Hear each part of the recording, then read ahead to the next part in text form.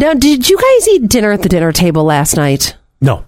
Well, sort of. So dinner at my house is one of two things.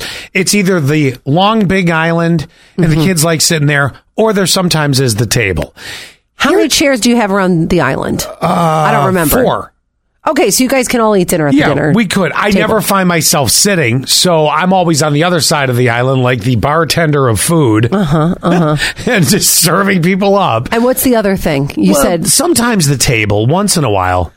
I don't sit at the table for dinner, but I've been wanting to. Zach and I said last year we were doing a little therapy, and we talked about one of our goals was to sit at the dinner table for dinner. That's awesome. Yes, we barely ever do it. It's tough. It is and it isn't.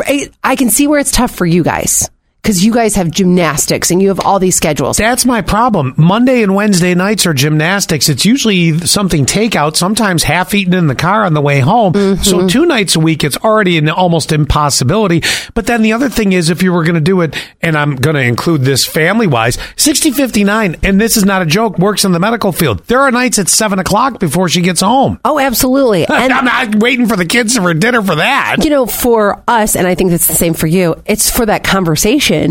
But it's hard to do. I don't know why. It's harder for me to implement. So I was wondering how you implement it at your house if you do it, but you don't. I do like hanging out with the kids in the kitchen when they're eating. You know, like I don't just serve them up and walk away. Like I'll hang out with them. Talk to them. Yeah, a little bit. We'll talk or whatever. How was your day? Yeah. You know, usually the conversation is, Gavin, sit down and eat. Gavin, sit down and eat.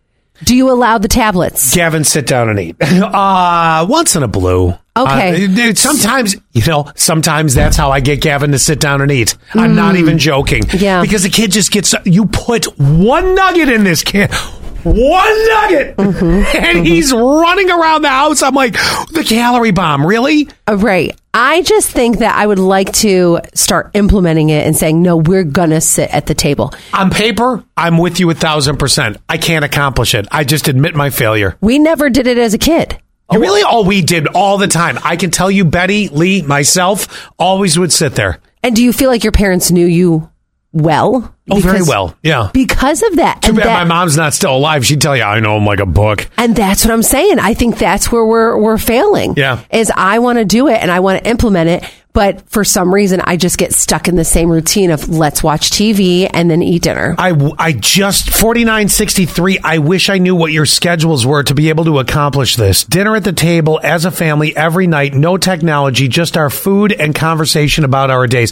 And how young are your kids? I'm so envious of you, 4963. But if you and your significant other arrive or are at home at a time you can put dinner on the table and eat together, I could see you doing that. But then again, how old are the kids? I'm dying to know. I'd love to. I want to know your secret.